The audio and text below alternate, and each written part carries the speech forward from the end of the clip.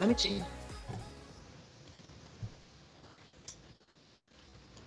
Hello, I'm hello, changing my hello. Wi-Fi. Okay, that's fine. Hello, and welcome to the Coach's Corner, brought to you by the Endurance Lab, where the coaches from the lab recap the week and answer your questions from the forum. Today, we've got everybody's lovely faces above me here on the stream, and my name is Jason Flores, one of your Endurance Lab coaches, and I'm joined by Taya Friedstead up in the corner there. I've got Andrea Cullen next to her, Ian Murray, and then Mitch Dangermon, and myself, Jason Flores. Again, welcome. So, hello, everybody. How's it going? Hey, good morning. Good morning. Awesome.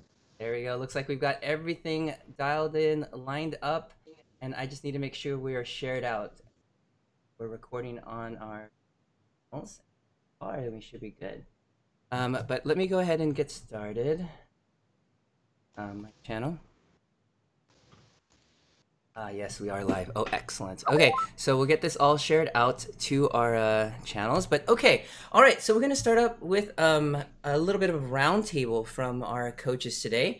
We're gonna take one of our coaches. If you notice, we actually have a total of 5 coaches. There's Coach Ian with his proper ODZ shirt on. I like that. That's a nice. Is that our team shirt? It is.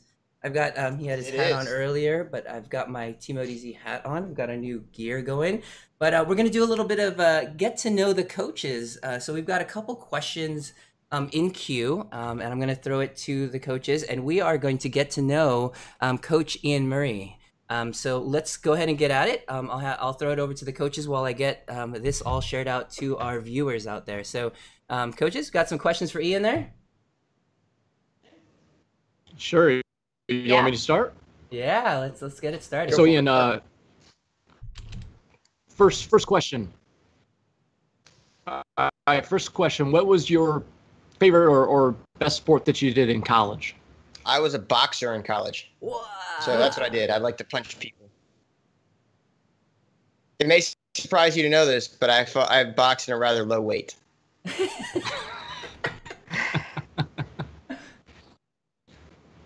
And did you win? I did. I was the Brigade Open champion. And I got second one year, won the next year, and then hurt my shoulder in my senior year. But yeah, I did pretty well. Wow. That's really interesting. Yep. Was it co-ed boxing? It was not co-ed boxing. Not at the time. Back in the day, when men were men, it was just guys. There you go. All right. Andrea, did you have one for Coach Ian here? Yes. All right, next up. Oh gosh, a boring question. Your favorite bike food when you're out on a long ride? Normally it's pizza. It's a little hard to carry that in the pockets though. But actually lately I've gotten into the portables. When I rode out with Jason earlier this year, I got to actually test it outdoors eating the portables, and I like those a lot. So the blueberry chocolate chip rice cake portable is my favorite for a long ride. Whoa. Those are good. Oh my gosh. How many did we make, Mitch? 40? 50 at camp? We made more than we made like 60, I think. It was obnoxious. Oh, they're so good. Yeah. And actually I take them out snacks at work. That's good. And it's a good one. Yeah. What about I like this one. Ian's got some fun things that he likes to eat like after his big races that he does all the time. I like that. After a big race? Yeah. Shoot, after a big race, it's like ice cream, sushi, burgers, beer. It's basically whatever I can get to with quick access, and it's tasty. Yeah. So I don't actually have a go-to post race as much as I have a go-to pre-race. Pre-race actually is pizza the night before a race. Really? Pizza? Chicken pizza. Wow. Yeah. No. We'll get either normally Domino's or Domino's, and this is not an endorsement of Domino's by any stretch. It's just they have the thick dough pizza that I like, and I'll get that. And I will usually house an entire one of those medium pizzas by myself in about 10 minutes. It just force down the calories, so in the morning I don't have to eat as much, and my body's kind of stored up. But it's actually quite funny because the first time I had my parents over when I was doing my pre-race prep, and it's had my friends too. When food comes, it's business time. It's like a race. I'm there to eat as fast, as much as possible until my body says no more. No mas. Because if no I eat mas. slow and talk my time, all of a sudden I'm full and I have barely eaten anything. So yeah. Are you superstitious about it? Do you have to find that pizza place before the race? I don't have to, but it's like, so this happened back in, year was it 2005 or 2006? 2005, I think it was, at a Gulf Coast 70. It was now it's 70.3, but it was a Gulf Coast triathlon, and I went to the pasta dinner, which is one of the reasons I don't go to pasta dinners anymore, and it was just garbage. It was cold, it was crappy. And I hadn't had a lot of luck eating pasta before a race, and so I went back to the hotel room and ordered a pizza, and I crushed it that day. So then the next day, so now it's just kind of like, hey, that works for my system. Yeah. If it ain't broke. Exactly. Don't fix it. And it tastes good. All right, I'm going to ask the next one then. Go ahead. Something most people don't know about you, Ian. Something most people don't know about me. Well, besides being devastatingly good looking, which now they all know. Let's see. I'm trying to think, because I'm fairly an open book, but something most people don't know about me. That's a tough one, because like I said, most people, if you ask, I'll tell you. I might just tell you if you don't ask. No, I guess maybe most people don't know. I'm an officer in the Army too, and I've got a little over 20 years in doing that, and hopefully a few more left in me before I'm put out to pasture. Is that what they do after? Normally they just take us out and shoot us, but you know. Yeah, you're lucky Trying to to go to use- pasture. That means we better pre-record some episodes here. All right. But I guess actually the other thing is I've been on every continent except Antarctica. All right. I ain't going there. You should go there and run the marathon. No. I got to think about penguins. A bad thing. But you could wrestle polar bears. They're in the north Well- side, though, not in the Antarctic. Oh, okay. My bad. All right. Favorite way to ride, to run or ride uphill or downhill? So most people think just because I like to tear it up on the uphills that I love the uphills, which I do. I love making people hurt on the uphills. But I really love bombing a downhill. So Yes. outside of Zwift, on a real downhill, I love just putting it right on that line of stupid and crazy Yep. and safe. You know, it's generally like a toe into stupid crazy town, and then Just like that video that you posted on the forum, the Endurance Lab forum. yeah. No, that was actually fairly safe because I didn't know the bike. Yeah, I do remember. We'll get riding- that shared out so people Yeah, can see it. We'll have to. I do remember riding with Ian here, coming down. It was about a 9-mile stretch coming downhill, and I remember us being pretty separated. I ended up with the front flat, but I just remember Ian coming by like a big, huge puff of air, just tucked down like he folded himself within the triangle of where his bottle was, and he just stuck his hands out and was holding the bar, and that was pretty much that bike. It didn't look like anybody was on it. He just melded onto the bike. It was pretty interesting. Yeah, it's just for me. That's always been my favorite part is just getting up in the uphill and having people think I'll catch him on the downhill because I weigh more, and then I get as best line as I can take and as fast as I can go and just say, Yeah. have at it. And when I lived in Monterey, California, there was actually a group we'd ride with, and we did a thing where we'd come down the hill coming off of Laguna Seca Speedway, Oh yeah. and where Sea Otter is, and it was who could go the furthest without having to pedal. Nice. Coming down the hill. And so I ended up being able to do very well in those competitions, even though I was about 20 or 30 pounds lighter than some of the other folks. Nice. Was that coming off the corkscrew then? Yeah, right? Fun. Crazy. Yeah, there is that spot. It was it was featured in Amgen Tour, I think, this year, right? As Tom Skinch came off that Yep. it should have been. Yeah. That's really fun in a car. At 100 plus. Oh yeah. All right. What else we've got? What else we've got as we get to know Ian here? We've got that. Let's do one more. Let's do the last one. All right, sounds good. Go ahead. Yeah. Ian, your So- most embarrassing moment. Sorry, your most Well, there's embarrassing been moment so many in the swim. on the bike Oh, or run or asking- swim. Asking a triathlete embarrassing moments. Ugh. Yeah, so there's been so many on the swim. Normally, I would say it's just watching me swim is pretty embarrassing. But I will have to say my most embarrassing moment on the bike did not take place in a race. It was, I think I've told the story before about, when you get used to pedals that you clip into. I was coming back from a ride. This is when I lived in Kentucky, and I was rolling past an area where there was a car wash, and it was a bunch of college age co-eds out there doing their car wash in their bikinis. And I was a 26-year-old guy. I was like, sweet, hey, look at me in my cool little cycling kit here.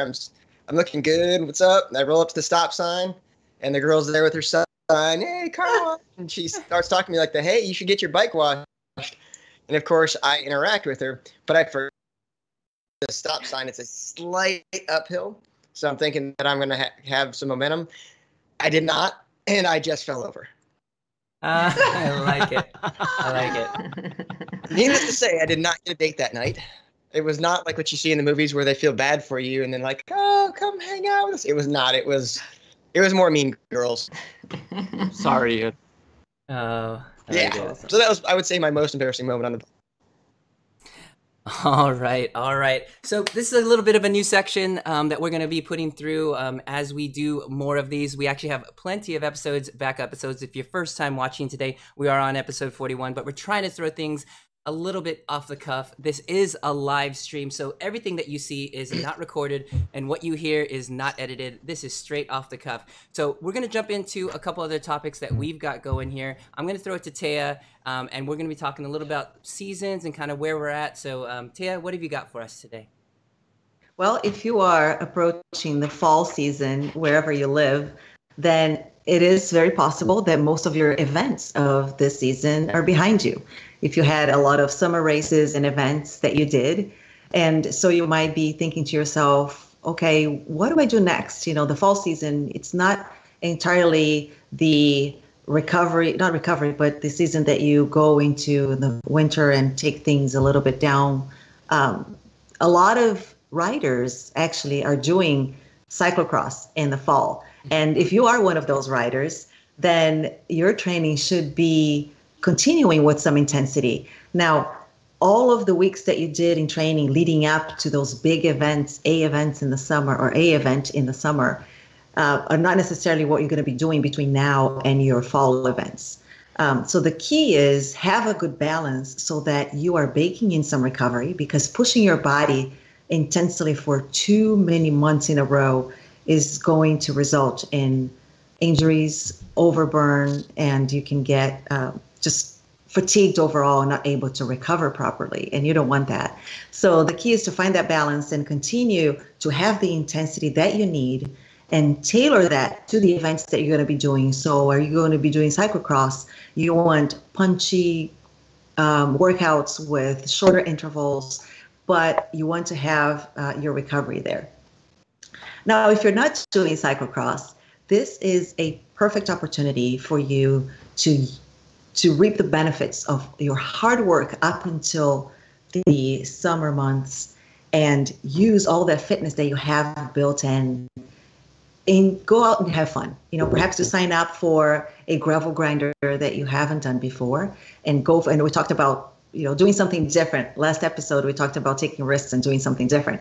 So take that opportunity, and now also in the fall could be an opportunity for more social rides. You don't have to be so worried about your results and outcome, but still really using all of the fitness that you have built and you're carrying with you. Friends. Yeah. Drop your friends. So and in fact, Coach Mitch posted a great event. It's a great example of an event now for the fall in Michigan. It's the founders of Berry River Bay who are doing, I guess, a gravel fondo, right, Mitch, in Michigan? Yeah, same course as the Berry River Bay, which is a really popular Midwest gravel race in the spring.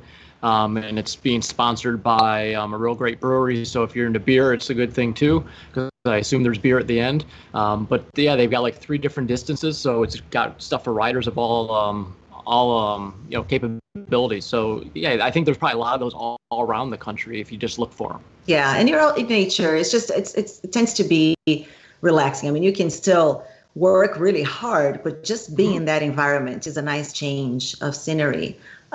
No pressure, right? So you enjoy a little bit more of that aspect. So, but then, some riders also talk about losing motivation because, well, my events are now past me. I'm not really motivated to be training hard. But if you listen to our podcasts and you train with us, you know that our focus is really on the process, and your goals or your what you're aiming for should really not be in outcomes. I want to be number X in X race. I want to get third or second or first. Sure, you want to, but that's a result. And there's so many variables out there. So much can happen in an event that is completely out of your control. But if you're focused on outcomes and you're enjoying your training, process, and you're enjoying your training, then you got the good mindset, and you're going to continue to be motivated to continue to train, and really you're watching your own achievements and what you're getting better at each week, each month, and that continues on. That goes on indefinitely, regardless of the weather outside. Yeah, I think the comments on the process, I think, are really key. I mean, we were talking before the show started that, my season, for a host of factors, didn't go like I want, but really the process is something that you can focus on, and it keeps you motivated, it keeps you working, and it helps you go into next season as well. Oh, it is, and that's something that's real important to look at. Like I really enjoy being able to go out and when I'm on break from tri and get in race on Zwift, or go out and ride with my friends and have a good time. And if you're just sitting there focus, unless you're a pro athlete with a pretty good contract, you're gonna burn out after a season or two. Yeah.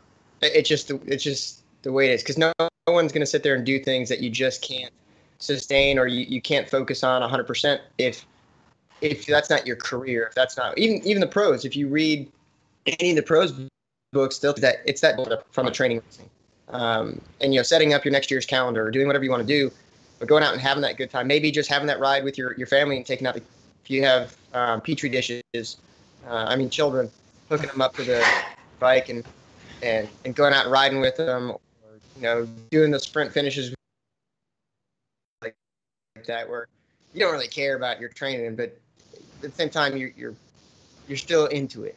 So you got to have fun. Yeah, you get that mental freshness back. Isn't it Mark Allen that talks a lot about the importance of that, where as well, when we're in our season, it's kind of selfish. It's all centered around ourselves. And he said it's just so important to make the others in your family that support you the more important people for a while. And yeah, fun and band. This is meant to be fun. Yeah. Yeah, it is. And if you look at any of the pros, especially in the triathlon world, more so than than in the cycling world, but they always have that one fun race that they're doing. That especially if they've qualified for the World Championships or whatever their focus is, they almost always pick a race where they just go have a blast.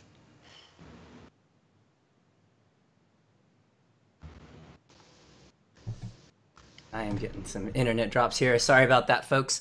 We should have everyone back here in just a moment. Close this down, see if that helps. All right, so it looks like we're back. Everybody got audio here?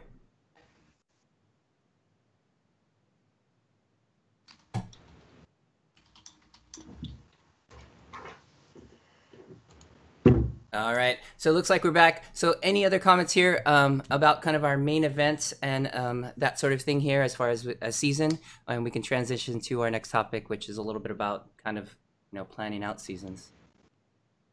Yeah, I think that's a good next thing to touch on. That sounds good. Yeah, we'll go ahead and transition to that. And so I guess with kind of people talking about this end of the season, really the idea comes from, what are you planning?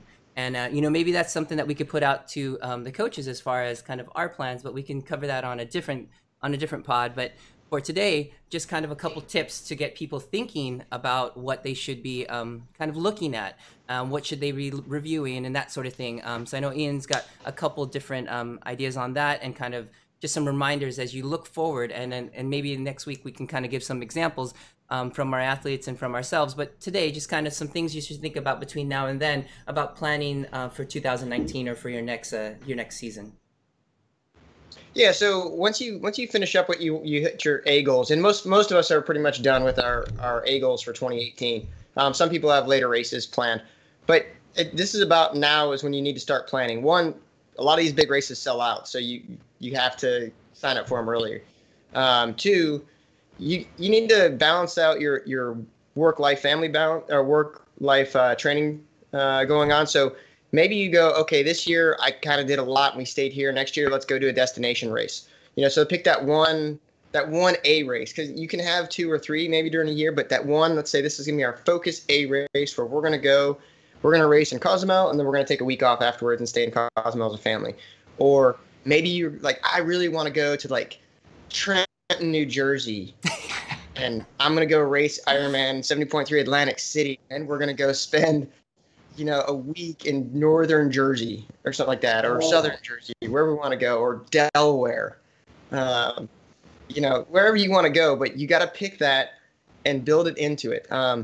If you're Kona targeting, if you're Kona hunting, if you're trying to get discovered by a pro tour team, maybe you're going to go do the Alpe d'Huez challenge, something like that. But pick that one thing, whatever that thing that's going to interest you and your race supporters, also known as your family, or your employer, whatever you're going with there, and start planning that out now, because what that allows you to build in your mental break and your physical break, because you do have to have both of those. You have to have that time, like Taylor was talking about, having that fun, letting your legs come back around to being like normal people's legs, and getting rested up so you can start that long build into it without having to try and do a cram session. Apparently, training is not like studying. You can't cram. No. I was unaware of that until it didn't usually go that well. But anyway, so my point is you can plan all that out, but then you give some predictability to your family and your friends. It says, okay, hey, for these next 3 months, I'll be social, I'll have fun, but then the next 3 months after that, I'll be a little less social, and the next 2 months after that, don't call me. So you can kind of have some predictability to the schedule. You can have everyone can start figuring out where they can put what they want to do, and you can make it fit in, and you have to make it fit. And then, like I said, most important, if you want to do a destination race, you start planning, you get your Airbnb, you get your hotel, you get your flights, you get everything lined up, because logistically, a destination race is generally challenging unless you plan it with a travel racing tour company, to pick you up, take you around. So you're going to need to remember, I have a family of 4. Normally, when we travel, we rent a compact car and we just pile into that. That's awesome, except for your bike may not fit in the compact car unless you put your children in the trunk or the roof. I'm not opposed to that. I'm just saying these are things you need to consider. So you definitely want to take a look at all of these different factors, and doing it 6, 8, 10 months out gives you a lot more flexibility and a lot more time to mentally digest what you have to do, and more importantly, financially digest what you need to do. So I definitely think those are the things you need to start looking at. And right now is a perfect time to do that, especially if you're almost done with your A race or you've already finished it up. Try not to do it, though, like within a week of your A race, because there's one of 2 things that can happen. Either you had a great race and so you bite off more than you can chew, or you get a really crappy race and you're looking like redemption, or you downplay what you can do. So take some time and think about it. Don't just jump into it and say, okay, we're gonna do the hedonism 70.3. Just I have an interesting comment on that, because I suppose this was my 4th year triathlon, and I've started to notice a pattern that I peak really early, and then something crashes and burns me in July and August that I still don't understand. So now I'm thinking for next year, let's race March and May, and then I know winter training sucks, but I actually like winter training. So that was just another thing to throw into people, out of people, looking at when your body seems to operate at its best based with the seasons or the different months.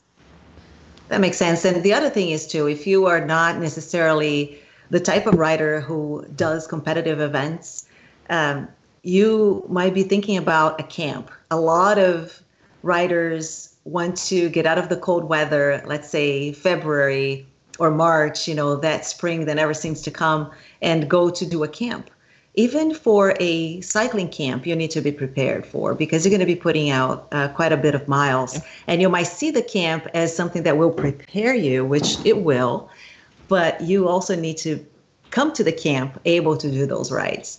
And all of that you have to plan carefully so that you're not peaking so early, like Andrea said, and being tired come, they call it the spring warriors. They come in and they podium and all events, but then after that, they don't have much left. So camps are also a good time to plan right now, because usually those, again, require quite a bit of planning and travel, etc. But likewise, you can plan 2 seasons. Yes, you could plan 2 seasons, yes. Or 3 if you're doing cyclocross, like we were saying. Yeah, your spring season, then you can plan to have both days of Irish summer off, and then train back for a fall event. There you go. So yeah, so I think a lot of us just need to make sure that you just take some time. A lot of times riders take it as they come. And what happens is that you just come up with all these essentially A rides, A races, and what ends up happening is you're just constantly trying to chase your goals. But laying these things out could definitely have a benefit to your year, so that in fact you have something that you're building towards. You have an event. You can reach out for help, from coaches like us, to get you all set up for it, where you have accountability, you have a group setting where you're doing training, that sort of thing. We have a couple of examples of that as we reach into 2019, so we'll bring that on board as well. But just something to think about. As coaches, we're all still forming up. A lot of us here, for example, in California, our season's not over till like November or December 31st, right. And we get a day off, and January 1st starts, and the crit season starts. So it really matters. It depends on where you're at and what you're doing. Cyclocross kind of throws a wrench in there too, but if you're burning the candle kind of all year round, it could definitely lead to some burnout. So it's something that we need to kind of watch out for. A really great topic. So we'll definitely circle back around. There were a couple questions, kind of fun ones actually. Someone was asking about the weight, wanting to go back to Ian's question, wanted to know what weight does Ian ride on Zwift? His real weight, or lighter or heavier?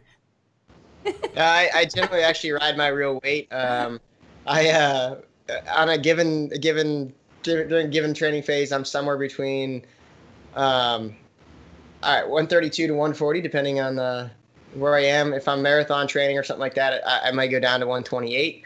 But I generally leave. I know, mate. It's a little heavy. Wow. I got it. I generally try to keep it around 135, 136, walking around 134, somewhere around there. So I leave my Zwift more or less around 135, right around there.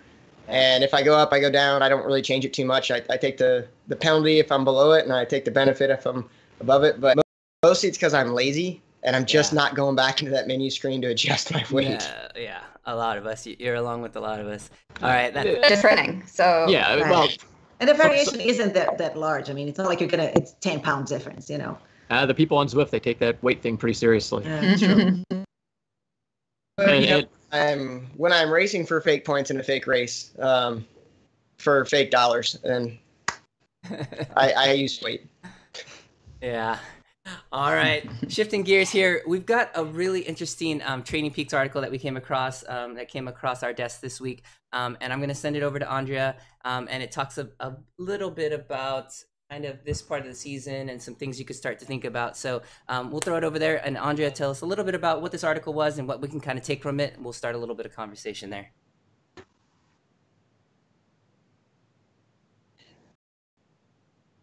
Yeah, so Thea passed me on a very interesting article in Training Peaks, Are You Eating Enough?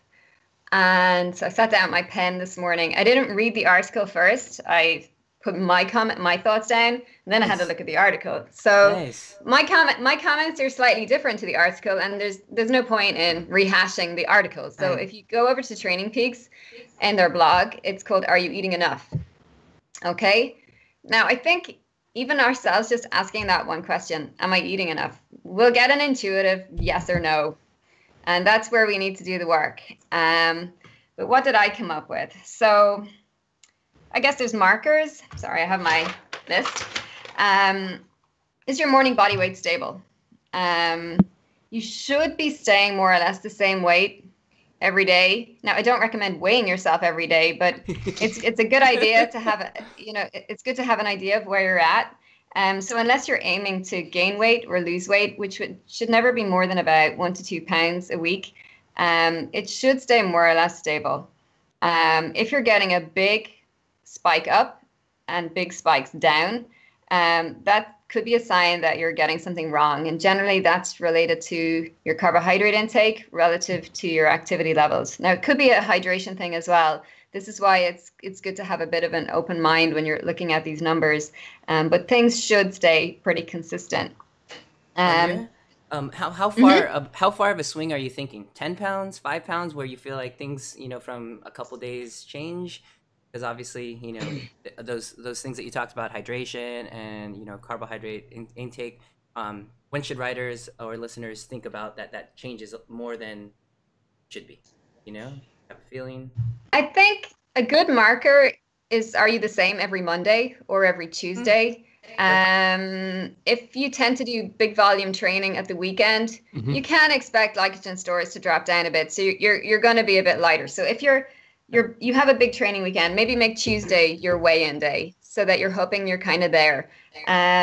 Across the week, maybe spend a week or two just tracking yourself to get an idea. But it really should, if all of your training sessions during the week are more or less similar, when you clock out, the TSS, I guess, might be interesting for that one. You should be fairly stable, and maybe seeing towards the end of the week, there might be a little bit of a drop. And then with your recovery day, you kind of flip back to where you were before. A lot of people freak out when they get on the scales and they see a jump of maybe a couple of pounds, 5 pounds. I think in kilos, so it could be about 1 kilo or more. And that could just be related to glycogen storage up and down. And usually you can kind of make sense of why. But if there's massive big jumps all around the shop, then I'd really have a look at what's going on. And then, Andrea, let me interrupt you there for a second. For the glycogen stores that you're mentioning, for those of you not familiar with the weights associated with glycogen in the body, is that for each molecule of glycogen or each gram of glycogen, you store water, right? So I think double the amount of water in your body. So that's where that weight is coming from.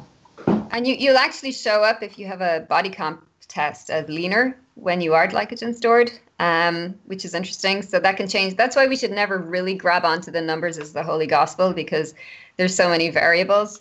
But good point. And also with women, we're a little bit all over the shop with the cycle. So towards menstruation, you might see a bit of a weight gain. Don't worry about it. But you find a pattern, if you're doing, like you said, kind of tracking it and seeing if it's stable, then you can clearly see those fluctuations, and you find a pattern. Yeah. Take all of this in the context of your recovery quality. If you're eating enough, you should feel good. You should feel good in your sessions. You should feel fresh. You should be recovering well. You shouldn't be complaining to your coach that you're not feeling good on a repeated basis. And this is where Training Peaks is fantastic, because if you make a log in the metrics of how you feel, you'll start to notice patterns, and your coach will notice patterns where you're just saying that recovery is poor. And then you start asking, well, why? With eating enough, you'll really notice if you're not eating enough. Sorry? I want to jump in there because you have a great point with the logging. So I recently had an athlete who did something really, I don't want to say dumb, but not something I would advise the night before. And the person had a great training day. And they're like, oh, I wonder if there's a correlation. I said, there's not a correlation. Do not put those two together. And shockingly, the next day, so it wasn't the immediate morning after eating poorly, it was the following day, their training was crap. Yeah. So don't necessarily correlate. I went out binge drinking last night and had a good run, or I went out and had 7 chocolate cakes and then had a good workout, to correlating, because there is that lapse usually of what you ingest and how it's going to affect the body. Oh yeah. That and kidding ourselves. Yeah. Well, that. Yeah. If you're not eating enough, and the coaches can jump here on this one, the sessions I would feel that it becomes more obvious in would be high intensity or power ones. You just can't maintain it. You're not even doing it right. Would you feel? I think it can bleed over into everything. I mean, there was a time when I was doing some pretty strict like intermittent fasting, and I was doing, I think, the OD's entry, and about an hour and 15 minutes into it, I just had to stop. I couldn't. I was just spent, and so I mean, definitely a high intensity, but even some of the low, like longer volume things, I think you can see the impact. Yeah, you're not going to be able to hit those numbers in a VO2 workout. And yesterday I was leading the race accelerations workout in the Zwift workout module. And one of the riders said, well, I'm fasting today. And I just thought to myself, yeah, it's not going to happen. It's going to be a rough one. It's going to be a rough one. You're definitely not going to hit the numbers. I think mentally, if someone is chronically overeating, they'll tend to shift more naturally towards doing a lot of endurance and steady state stuff, because you can kind of coast your way through on mind power, but there's just no way you're going to hit the power or intensity numbers, the quality sessions, and you're not getting anything back if you're not doing the quality in your sessions. So that was one to watch out for. Having good energy throughout a session. So this relates more to the endurance sessions as well. You shouldn't be experiencing big lows in your blood sugar levels or your energy, your focus. That's what tends to go off a lot too. Or people start dreaming of food. Yeah. You know, when you're coming off your long bike session and you start planning what you're going to eat when you get back, and that's when you fall off your bike. So I might have done that once. So, you know, just make sure that you know you're getting enough if you're feeling good and strong during your session. Your session isn't meant to be kicking your ass by the time you get home. I suppose health. Health is another one. You shouldn't be sick and you shouldn't be picking up injuries. What we'll tend to notice if people aren't eating enough is thyroid hormones will start to go off. So you'll start to see a low T3 and a low free T4. Your sex hormones, so testosterone will start to drop, your estrogen will tend to drop, menstrual cycle problems or relative energy deficiency, which they talk about in Training Peaks article. Bone health, immune markers will start to show skeways, so you'll start to get sick, and gastrointestinal issues. So health, if you're constantly not healthy, there's something going on. Running your blood tests. So making sure you have optimal numbers in your white blood cells, especially, and your white blood cell count differential. So neutrophils, leukocytes, basophils, eosinophils, but you'll notice it mostly in total white cell count, leukocytes and neutrophils. They'll start to drop down. Now, a little bit of a drop is normal in white cell function when you're training really, really hard. So it's getting to know your pattern, but if they're dropping and you're getting sick, then you need to look at, again, are you eating enough and fueling your sessions? You may notice as well what are called liver function tests, which are your ALT, AST, GGT. They relate to muscle damage as well. So these will start to elevate because you're not eating enough, you're creating more muscle damage, and that will show up in a blood test. CRP is another one, which will show inflammation. So bloods are helpful. Mood. If you're not motivated, if you're in bad form, if you're snappy, if you're off with your friends and family, you might not be eating enough. You could say it's overtraining or that you're training hard, but there's kind of, they all link up together. It's all related. Yeah, that's true. Yeah. Food. So your relationship to food, being slightly more obsessive with it, having cravings, binge eating, nighttime eating, especially the nighttime eating. You'll find that people undereat, and then it gets to nighttime and they've lost all self-control and they're overeating. And that pattern is generally because they're not eating enough. And then it's bad quality at nighttime. We all smile because we've all done it, right? I've never done that. I am 100% disciplined all of the time. Well, the thing is too, I think, I don't know if you have experienced this, and I've experienced this a couple of times, which is waking up in the middle of the night hungry. Yes. And so losing sleep and you're with light sleep and you just feel kind of that emptiness in the stomach and you think to yourself, I can't get up and go have food now in the middle of the night, you know? But this is also something that you might think to yourself, and I ate well during the day, okay, when that happened. So it's not like I wasn't eating well, but probably not eating enough. Yeah. And one thing that is helpful for athletes who are training hard, if you're having a hard week, is having some protein before you go to bed. So a protein shake, let's say whey protein, if you take that, 20 grams, I guess, Andrea, would you say, before bedtime and or around bedtime to help with the recovery as well? Yeah. Very active athletes could get away with, or may even need, like an early dinner and a later dinner, or a snack before bed. But it's common in women, more common than I thought, where you see this waking at night hungry, or even going down and having snacks in the middle of the night. And it's not that there's a sleep disorder; they're just not eating enough during the day, and the body it's going to scream. Yeah. So catching that, and then of course, for a lot of people that might like to control things, they don't feel so good about it in the morning. So then this cycle of under eating during the day, and then it starts to get a big mess. So just watching that and trying to correct that pattern. What other things will we notice? We did have a pattern of using. Oh, no, go ahead. Well, we had a couple comments here, and I could try to kind of bring them in.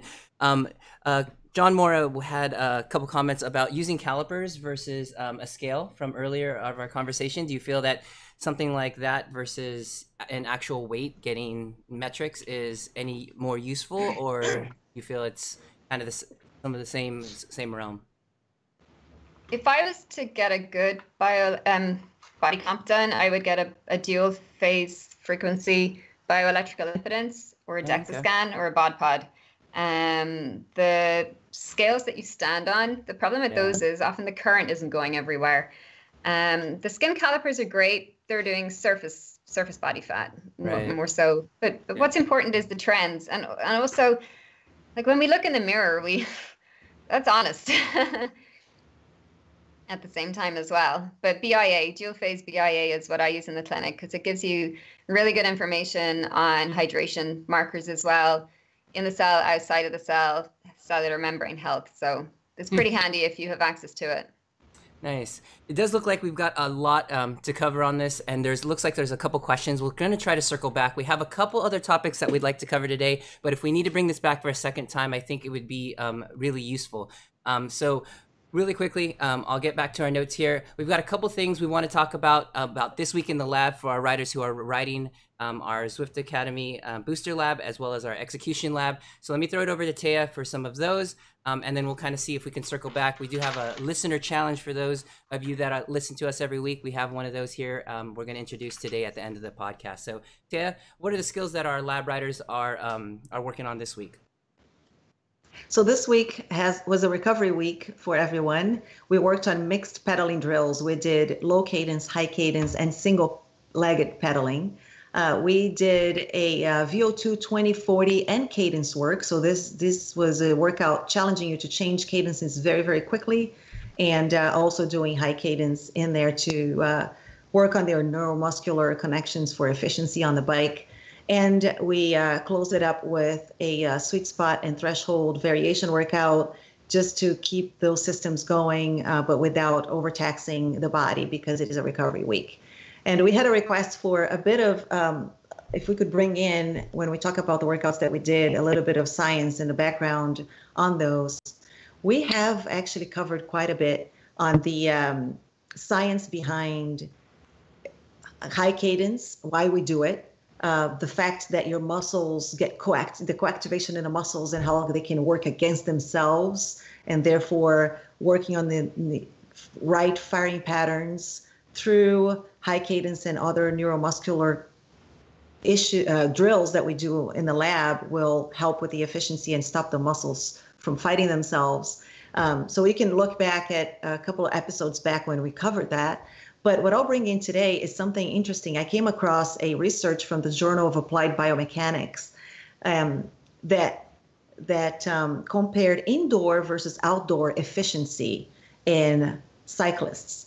And it measured gross efficiency and cycling economy between indoor and outdoor. So indoor on the trainer, the ones that we typically use when we're in Zwift, and outdoors.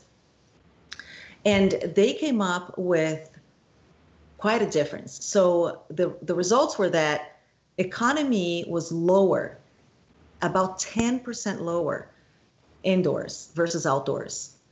So the preferred cadence was also higher indoors versus outdoors. And the data suggests that simulated cycling using trainers is different from actual cycling in the field. Now, intuitively, we kind of know that, right? We know that when we're outside, we have other things, we have the bike movement, our body positioning. We intuitively know it's different, but these tests show that the most important result here was that, for example, in uphill cycling, indoor versus outdoors, the same cyclists that did the test indoors were able to produce 10 to 12% more power outdoors in uphills compared to indoors. The other one that was very interesting, with the same VO2 consumption used in the lab, the cyclists could generate higher power output, close to 10% more in the field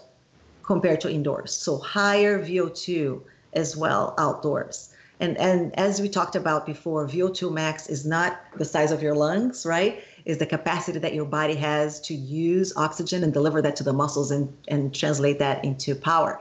So 10 to 12% difference between indoors and out is big. So that to me tells me two things. When you're going to test, try to test outdoors. You're going to do an FTP test, you're going to do a 5-minute test, a 1 minute, whatever it is, try to do it outdoors. The other thing that this tells me is a lot of the studies that we read about are done indoors with cyclists indoors. So a lot of those metrics that we're looking at, a lot of the results are based on indoor cycling versus outdoors. So just something to keep in mind, and I guess something interesting for you guys. Did they have a cause behind this? I mean, I get the results, but why is it so much lower indoors than outdoors? It has to do, so the efficiency has to do with body movement. It has to, and body temperature. So body movement in terms of you're able to better position your body and your bike. Standing is an example, right? When you're outside versus that rigid indoor trainer.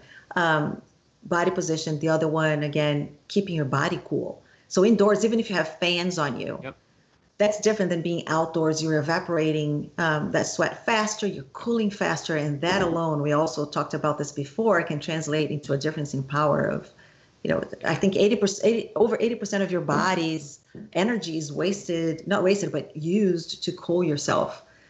So then if you're not using that much to cool yourself because you're outdoors, then you're using for producing power. So those, I guess, were the two main ones. Yeah, I think intuitively, I think Ian and I can both attest, and probably Andrea as well, is position indoors. I can ride in the aero position on my time trial bike outdoors much more comfortably and much more longer than indoors. And also, I mean, I think we all know on our road bike indoors, we all feel a lot better outdoors than indoors. I just don't think we think of it, how it impacts our power and our efficiency. Yeah. And this actually is a good segue into a listener challenge of the week that we would like to throw out there for you all, not only if you're in the lab training with us, but outside as well. The challenge for you this week is to practice something outside that you're doing inside. And the idea is standing. So we do a lot of intervals standing on the bike. Try doing those outside. When you go outside this week, it doesn't have to be in a workout. It can be in whatever group ride you're doing or whatever ride that you're doing. Incorporate in a couple of standing efforts and use the same numbers that you used indoors in a workout for standing, and see how that goes, see how that feels, and let us know in the forum. You can always just take off your saddle, and that will help facilitate. Yeah. It's an option. Especially if you're having saddle problems, just get rid of it. I've got a question about the hill. But if you see the hill in front of you, like for me, it's personal. I love climbing up hills, and you just want to get up it and you want to beat it. Whereas if you're inside on a trainer, it's like, oh.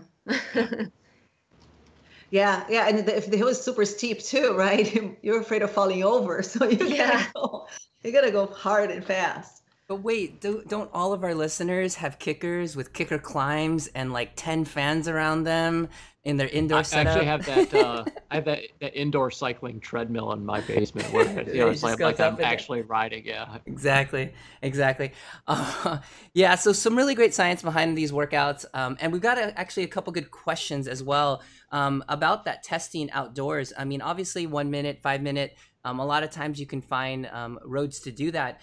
Ben Gove asks, and thanks for joining in here onto the conversation, is what about an FTP test or things like that with inconsistencies on the road, traffic, terrain, and that sort of thing? What do we feel as far as doing that sort? I mean, obviously our outlook on FTP tests are a little bit more kind of skewed with how we use it. But if someone were to look for like a 20-minute test, what do we recommend for riders? I think you shouldn't worry about the terrain, because terrain is what you're going to encounter every single time, and you're going to have that. And you want to be realistic. You want to have a result that is realistic to what you're going to be doing outside, right? If you want to have everything, there's a lot of talk about, the one thing on consistency in testing is, if you find a good stretch of road that you do the test on, then use that same one next time. So the consistency there is the consistency of the conditions of your testing, not necessarily flat. Right. So go out and find a good stretch of road. What you don't want is the traffic lights. That's going to be a problem, because if you cannot find a 20-minute stretch, you find a 10-minute, turn around, right. Or 12-minute and turn around and do it. But I would totally do it outside. And in the terrain, we even on our workouts, a lot of times we tell our riders, go do your workout outside. Yeah. Or if you do it inside in Zwift, just use the terrain to do the workout, because that's what you're going to encounter outside too. Right. So I heard actually the Night Train opened up his house and volunteered for us all to come out there, and we could ride Diablo for FTP tests. Yes. Awesome. Yes. Speaking of that, slight incline yeah, is usually good if you can pick a terrain. If you can pick it, having a little bit of an incline steady is a good one. One thing to remember, the Night Train house starts and wakes up at 03:30. So we would all need to start at 03:30 to get started on our FTP test at the Night Train house. So, which means waking up at 2:30 to fuel properly. Absolutely. So another question from Ben Gove is, we'll probably bring this back for Andrea, is what do we feel is the best for weight loss for training in the morning versus training at night? So we'll put that in the queue, Ben, and we can kind of bring that for conversation. A couple other comments. Andy Jenner does like the sound of two dinners, but he also dreams about Ian and not about food when he wakes up in the middle of the night. So questionable comments there. Back to the devastatingly good looking. So surprisingly, Andy actually had a good question about testing outdoors. Would it make indoors too hard? Talking about the different efficiencies, and on that one, I would say no. Initially, maybe. Your increased testing results, or if that's what you want to call it, in outdoors, may make it initially too hard. But that's what training's about. It's about adding stress to the body and adapting to that stress. Mm-hmm. So if you're testing outdoors at a 285 FTP, well, your indoor FTP is probably not 250. It's probably a little bit lower than 285. We're talking 275, 280 maybe. So really what you're looking at is you're going to be hitting the bottom end of your target zone for your training at first, and then you're going to keep trying to get in there. And as we always talk about, don't worry about hitting the stars if you're doing it on an indoor workout. Just try and get inside that range and hit it as best as possible. If you need to bias down, you bias down, and eventually you'll be able to hit that. So then when you go back outside, you be bumped up just a little bit more. Right. That number is is a tool and a resource, but it really doesn't define who you are as a person. So don't be too worried about that. It does. You don't have yours tattooed on your back shoulder? I have a lot of scars because I had to update it so often. Oh. Yeah, great. I just get hair tattoos. Awesome. All right. Looks like Stefan just tuned in. Good morning, Stefan, from all your coaches here. We do have one more thing. We wanted to bring in the Lab Rat of the Week. So every week we like to highlight, or when we can, outstanding performances by our riders in the Endurance Lab. So Thea, who is our Lab Rat of the Week? So Dean Telson is our Lab Rat of the Week, and of the last weeks, really, not just the past week. Dean has been doing our labs for many months now, and unfortunately he is ill, recovering, but he is the Lab Rat of the Week because of his attitude. He has such a positive outlook, and he keeps things in perspective, knowing that he can take the time to recover, do things that are low key, go surfing, maybe even get a new board, who knows, and he knows he can trust his training and his body, that he will over time come back and pick it back up. So he's been a great contributor also to the forum. If you're not familiar with the forum, head over to discuss.endurancelab.fit. We have a lot of great topics out there. So yeah, Dean. So thanks for that, and kudos for that great attitude. Yeah, absolutely. He's had a great attitude, as well as some really great results this year in his world of TT world and all of the races that he has done this year. So really great year that he's had so far. So awesome to that. All right, so we've got a lot of good things coming in. We've got a lot of interaction here on the forum and on the live stream. And so if there are some other questions, we can go back and bring those back around. This is all new and kind of changing for us, but thanks for joining in today. We've got a couple things that we'll bring back, but we had a really great conversation about, we've got a roundtable that we learned a little bit more about Coach Ian there. We were happy he was able to join us and that he put a shirt on this morning for the live cast. We've got... We don't love the servers. Yeah, I'm already having trouble with connection enough. So, and then, we got a little bit into our conversation with, planning for our 2019, and we'll expand on that as well. And just talking about, as your main events kind of start to wind down, what you should be looking at doing. And we had a really lively conversation about a Training Peaks article that we got about as far as how to fuel. And it looks like it sparked a couple conversations in the live forum as well.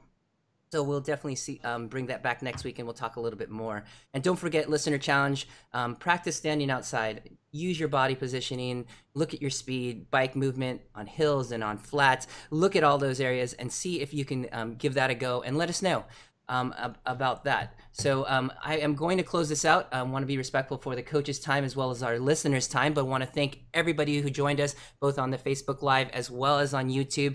I want to thank you for joining us today here in the Coaches Corner. But if it's your first time listening and would like to hear more content from us at the Endurance Lab, head over to your favorite podcast app and search the Endurance Lab, or head to YouTube and do the same. And don't forget to click subscribe. And for more information on when the next lab is, or more information about the Endurance Lab, head over to endurancelab.fit, where you can learn and join us to train smart and get results. We'll see everybody next week.